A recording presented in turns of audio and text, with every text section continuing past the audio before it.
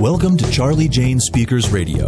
This is the show where we share speaking tips, tools, and resources to help you grow your public speaking business.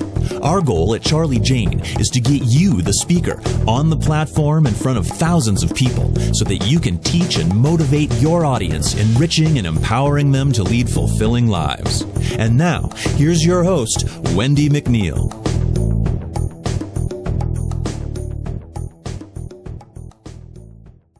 Hi, this is Wendy McNeil, and thank you for listening to this podcast. Today's podcast is called, Is Q&A Part of Your Talk? The top 6 reasons why you should add time for Q&A to your presentation. Interaction, number 1. This is very important. Not only are you engaging with your audience, but the planner can see how easily you interact with your audience and puts you in the running for a callback.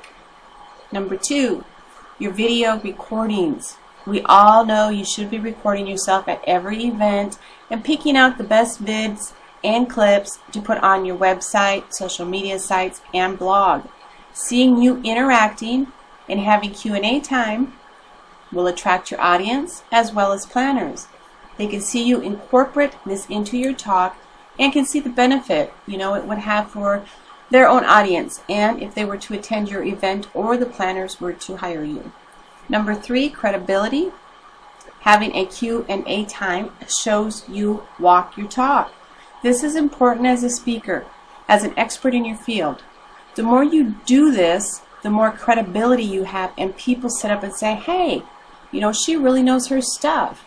It builds a strong platform on which you can stand and become the go-to expert in your field. Number 4, connection.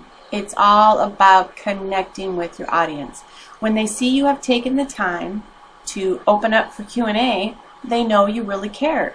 Now this creates a connection, which is very, very powerful, and the beginning of many great and lasting relationships. Number 5, sales. All right? It can open up communications, leaving your audience wanting more from you. They want to learn more and be able to take a part of you home with them. So, if you have, say, a coaching program, CDs, DVDs, online video training, member sites, books, or whatever, you can see more sales by doing something as simple as giving an additional 15 minutes for some Q&A time. Okay? Number 6, builds your mailing list. When you have finished your Q&A time, you can simply say, go to the website listed on your flyer, the one that you hand out before you talk, and sign up for free, like a free half-hour chat. You can use like a QR code, and they can simply just scan it from their phone as they sit in their seat, and they can sign up instantly. This will give you a new sign-up and a chance to build a relationship and a possible new client or buyer in the very near future. So build your list. It's the most important thing that you're going to do. So next time you have a presentation, be sure to add Q&A time at the end and see what kind of difference it really can make. And I know you're going to be very happy you did. That's it for this podcast, and thanks for listening in.